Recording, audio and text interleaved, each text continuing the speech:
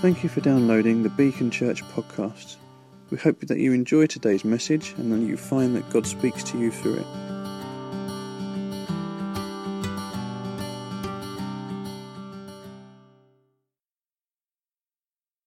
A lot. First of all, David is confident that he can speak to God. Hear me, Lord. He's not backward in that. Yeah, you can be confident you can speak to God. Answer me. He then says, for I am poor and needy, which is interesting because David, maybe when he wrote this psalm, he might not have been poor, but he wasn't a poor man. This isn't poverty in terms of material stuff. This is poverty in terms of, without you hearing my prayers, God, I've got nothing to change my situation. I can't do it myself. I am poor and needy. I am without resource. Secondly, guard my life, for I am faithful to you. Save your servant who trusts in you. There is something in David when he speaks to God. He says, because I am faithful to you, because my heart is for you, guard my life, God. God, I need you to guard me. I need you to stand by me. Remember, this is not the prayer of an unbeliever coming to God. This is a prayer of a believer. This is the long standing. This is the you and me. Yeah? Guard my life. Do you ever pray that? I would encourage you to pray that. God, guard my life. And to be open. I am faithful to you. My desire, my heart is to be faithful to you. Tell him that. Don't go, oh, no, I can't speak to God like that. How can you don't speak to God like that? No, when you approach God, it's got to be very different. No, this is how we're to approach God. This is why the Psalms are written. This is why they were written for us. So that we might use them in our relationship with him, that we might understand him better and follow him better. You are my God, he says in verse 3. Have mercy on me, Lord, for I call to you all day long. Do you get God like that? You are my God. If you don't think of God like that, you need to shift how you think. He is your God. And I don't mean, I can't have God in my pocket. I would never do that. No, he's your God. He's looking down on you. Have mercy on me, for I call to you all day long. And I know many of you are saying, if you knew it, I hardly pray. I don't call on God all day long. I don't. Let me tell you that you do. And let me tell you how you do. All of us have deep prayers, deep longings, deep groans, deep sighings, things in our heart that are deep, that we do not verbally express, but they are there. They are like prayers that go up to God on a daily basis. You're calling all day. If your heart is for him, you're calling all day, oh God. And that's my experience has been with those understanding those deep prayers, that God answers my prayers all the time. Because he's answering those prayers. But if I don't recognize them as prayer, I don't realize that he's answering prayer. And I think he's only answering prayer or not answering prayer when I pray, God, give me this job, and he didn't give me the job. I think God doesn't answer prayer. Actually, there are probably a million other prayers that God has answered. Yeah, including, guard my life. He's answered. You are my God. Have mercy on me, Lord, for I call to you all day long. Bring joy to your servant, Lord, for I put my trust in you. And you'll know this. Pauline would love God to answer that prayer for me. Bring joy to your servant. Do you know what? You can pray that every day. You can. It's not and I don't mean, I'm now joyful. I mean, God can bring to your heart joy. Why? Because your trust is in him. And when your trust is in him, all that stuff that overwhelms isn't overwhelming anymore. You, Lord, are forgiving and good, abounding in love to all who call on you. What did I say? What are the questions? What does it tell me about God? It tells me that he is forgiving and good, and that he is abounding in love to who? God isn't abounding in love to everyone, but he is abounding in love to all who call on him. So call on him. Find a place, find a time, find a way to call on God and experience his abounding love towards you. David goes on, hear my prayer, Lord. Listen to my cry for mercy. I want to encourage you when you pray to be bold. Don't be polite, be bold. Hear me, God. Remember I say, if you can't think of how to pray, if you're not sure how to pray properly, take this psalm and just pray it to God. Own it, make it yours, personify it. This is me talking to God. This is not David now, this is me. I need God like David needed God. David needed him thousands of years ago. Right now, 2018, I need God like that.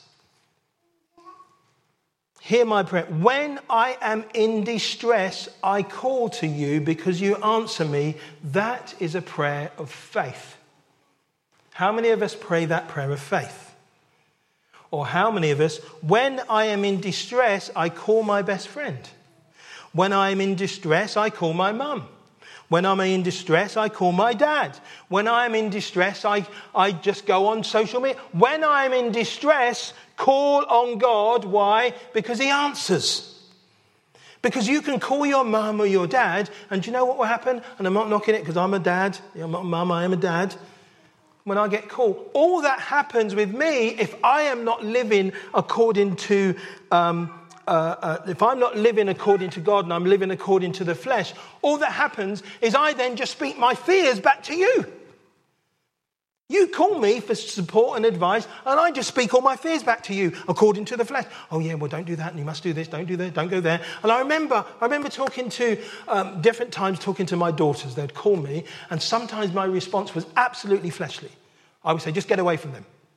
Yeah, Dad, you don't really mean that, do you? No, yeah, just get away from them. No, they're not very good. Yeah, that's what I would say. And they're like, Dad, I don't think you really mean what you've just said.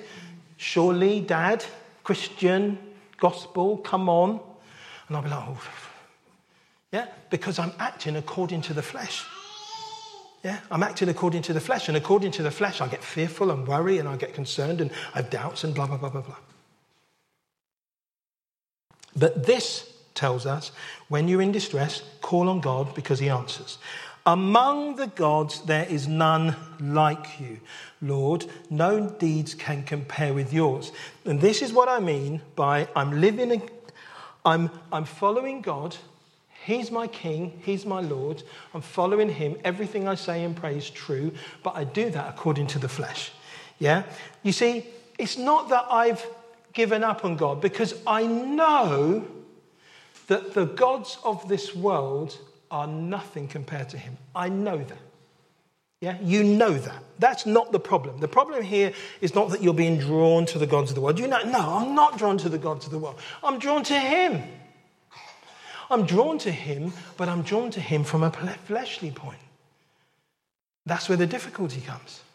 I'm living according to the flesh. Even though I know that no one compares to him, but I respond to him as though I'm living according to a fleshly God.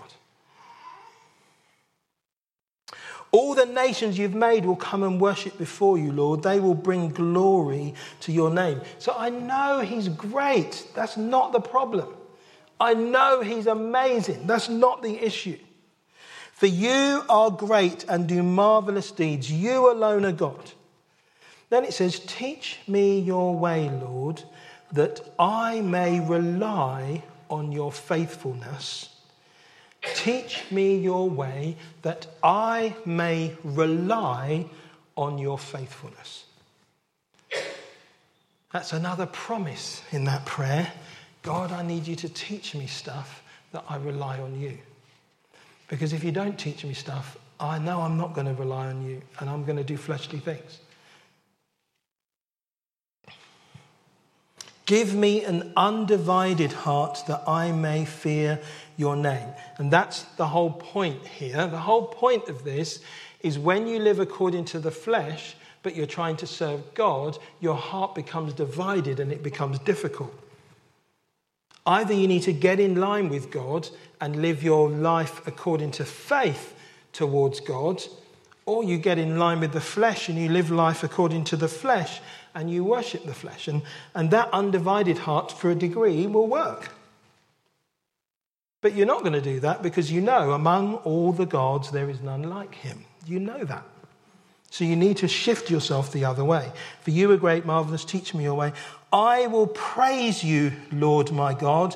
With all my heart I will glorify your name forever. For me, this speaks of worship. If you were to speak to Pauline and say, what kind of music does Owen listen to? She would say, only ever listens to worship music. It's not strictly true, although it is almost true. And I don't listen to worship music because I like melodies or I like particular bands or groups. It's not like I'm a big fan of any particular individual. I listen to worship music for truth. That's why I listen to it. And I listen to it all the time because I realise I need truth all the time. I love the fact that we sang Amazing Grace and we sung it, if you like, the old way. Yeah. What I liked about it, actually, I hadn't thought about this before, but what I liked about it, when you sing Amazing Grace the old way and you take out the refrain, my chains are gone, the song really is about grace. That's what I noticed.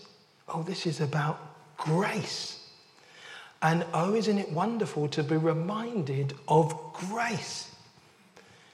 So for me, because that worship thing is such a thing, and I'm not a big music-y person at all, but it's such a thing, I can listen to the same song 500 times. Not in a day. Yeah? But if I'm being fed by the truth, I can listen to it. I can listen to it because I realise if I am going to live according to faith and not according to the flesh, I need to feed myself faith. I need to feed myself truth all the time. I will praise you, Lord, with all my heart. I will glorify your name forever. For great is your love towards me. You have delivered me from the depths, from the realm of the dead.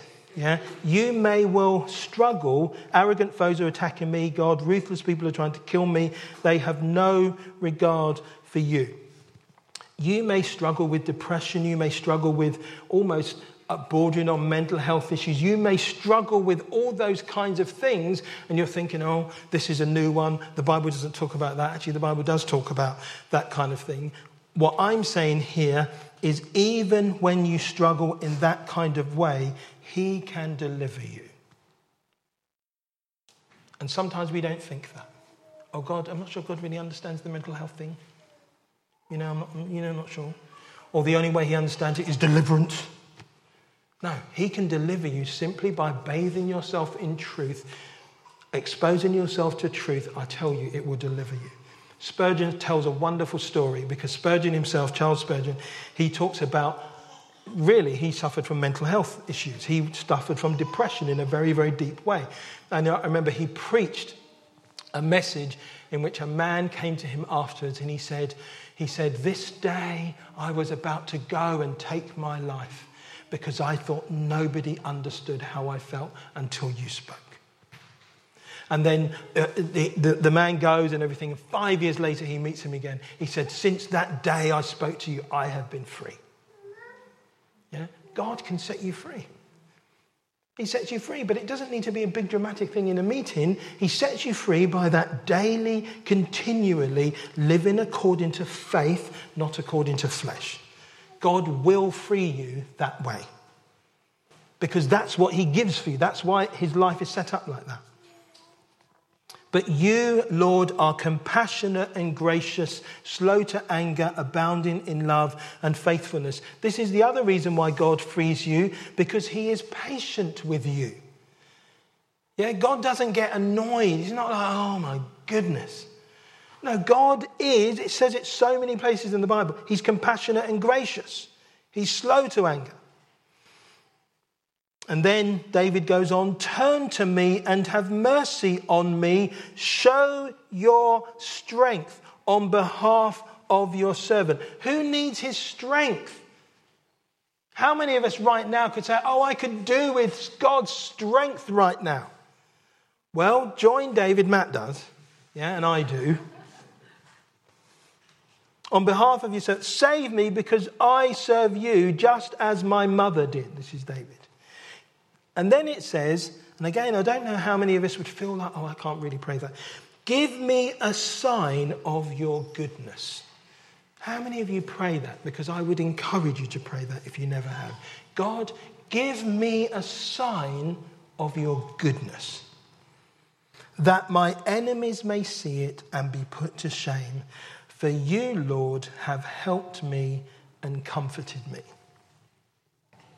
Psalm 86. My suggestion, encouragement, is go through that psalm. Learn it. Because the reason I speak like this is I realise that I, like most of us, maybe all of us, am tempted to live according to the flesh. And when I live according to the flesh, it means those three things that I talked about. That either I change what I do in order that I can access God in the way that I think I want to, or I think that God's just always preparing me, and so I'm 51 now and he's still preparing me for the moment, whatever the moment might be. Or I can't remember I had another one.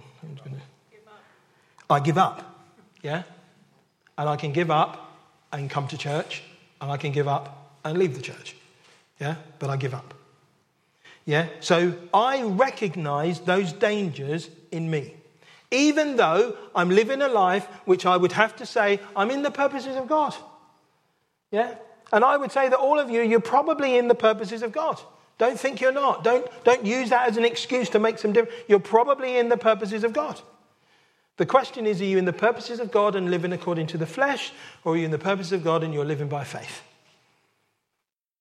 And you know the difference. If you're in the purposes of God and you're living according to the flesh, you will feel depressed at times, you will doubt, you'll feel overwhelmed, you'll want to get out, you'll want to do something to change it. Yeah? You'll want to approach Moses and say, Moses, didn't you realise the promised land is just over the hill? And you'll give all the practical reasons why that should change. That's what happens when you live according to the flesh. When you live according to faith, you can come to Psalm 86 and you can say, okay, first things first, I need to understand I have been crucified with Christ. It's no longer I who live, it's Christ who lives in me. The life I live by faith. Yeah? And you know what happens? So what I realised was I used to live like that, just going around. And then there came a point, I don't quite know when it was for a while, there came a point when I realised, I need to live differently because I'm struggling all the time here. I need to do something different. And so the thing I did different is I began to put faith for me in my moment with God. I began to trust that God would speak to me every day when I went to his word. Every day. I began to trust that when I would come up with a problem, I'd go, God, I need you to help me. I do not know what to do here. Yeah, and in the past I'd have phoned so-and-so. I'm not doing that anymore. I'm phoning you, God. I'm calling you for an answer.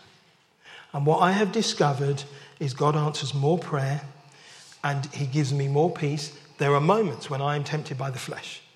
Yeah, and there are moments when, but even Pauline would testify, there are moments when I'm tempted by the flesh. But what I know happens is every morning he goes and he prays and he comes back and there's faith. Yeah? And so I no longer look according to the circumstances. I no longer am motivated by need. There are many needs in this world, and there are many needs in the church. Even a church like ours, there are many needs, but I'm not motivated by need. Not because I do not care. Yeah? But I'm motivated by faith, and I'm trusting God for things. Spurgeon, and I'm going to finish with this. I'm just going to read a quote from Spurgeon, one of his daily devotionals. The evening of May the 21st, you can read it every day, and it's entitled, There is Corn in Egypt. And this is what it says, and I'll finish with this. Famine pinched all the nations, and it seemed inevitable that Jacob and his family should suffer great want. But the God of providence, who never forgets the objects of elect in love, what a wonderful way of being described, had stored a granary for his people by giving the Egyptians warning of the scarcity and leading them to treasure up the grain of the years of plenty. So what it's saying is God allowed the Egyptians to store food to feed his people. That's what's happened. Little did Jacob expect deliverance from Egypt, but there was the corn in store for him. Believer, that's you and that's me. Though all things are apparently against thee, rest assured that God has made a reservation on thy behalf. In the roll of thy griefs there is a saving clause. Somehow he will deliver thee, and somewhere he will provide for thee. The quarter from which thy rescue shall arise may be a very unexpected one. Yeah? God may bring help to you in a way that is unexpected, but help will assuredly come in thine extremity, and thou shalt magnify the name of the Lord. If men do not feed thee, ravens shall. And if earth yield not wheat, heaven shall drop with manna. Therefore be of good courage, i.e. God will provide, so be encouraged by that. He will provide for you. Therefore be of good courage and rest quietly in the Lord. God can make the sun rise in the west if he pleases, and make the source of distress the channel of delight. I love that. God can make the source of distress the channel of delight. The corn in Egypt was all in the hands of the beloved Joseph. He opened or closed the granaries at will, and so the riches of providence are all in the absolute power of our Lord Jesus. It's important to hear that, and it's important to link that to Galatians 2:20. Yeah, Christ in me. The life I live by faith. Yeah, it's Christ in me. He has all the stores of Egypt, who will dispense them liberally to his people. Joseph was abundantly ready for his own family, and Jesus is unceasing in his faithful care for his brethren. Our business is to go after the help which is provided for us. We must not sit still in despondency, but bestir ourselves. Prayer will bear us soon into the presence of our royal brother. Once before his throne, we have only to ask and have his stores are not exhausted. There is corn still. His heart is not hard. He will give the corn to us. Lord, forgive our unbelief and constrain us to draw largely from thy fullness and receive grace for grace. Let's pray together. Why don't we just stand, and I'm just going to pray.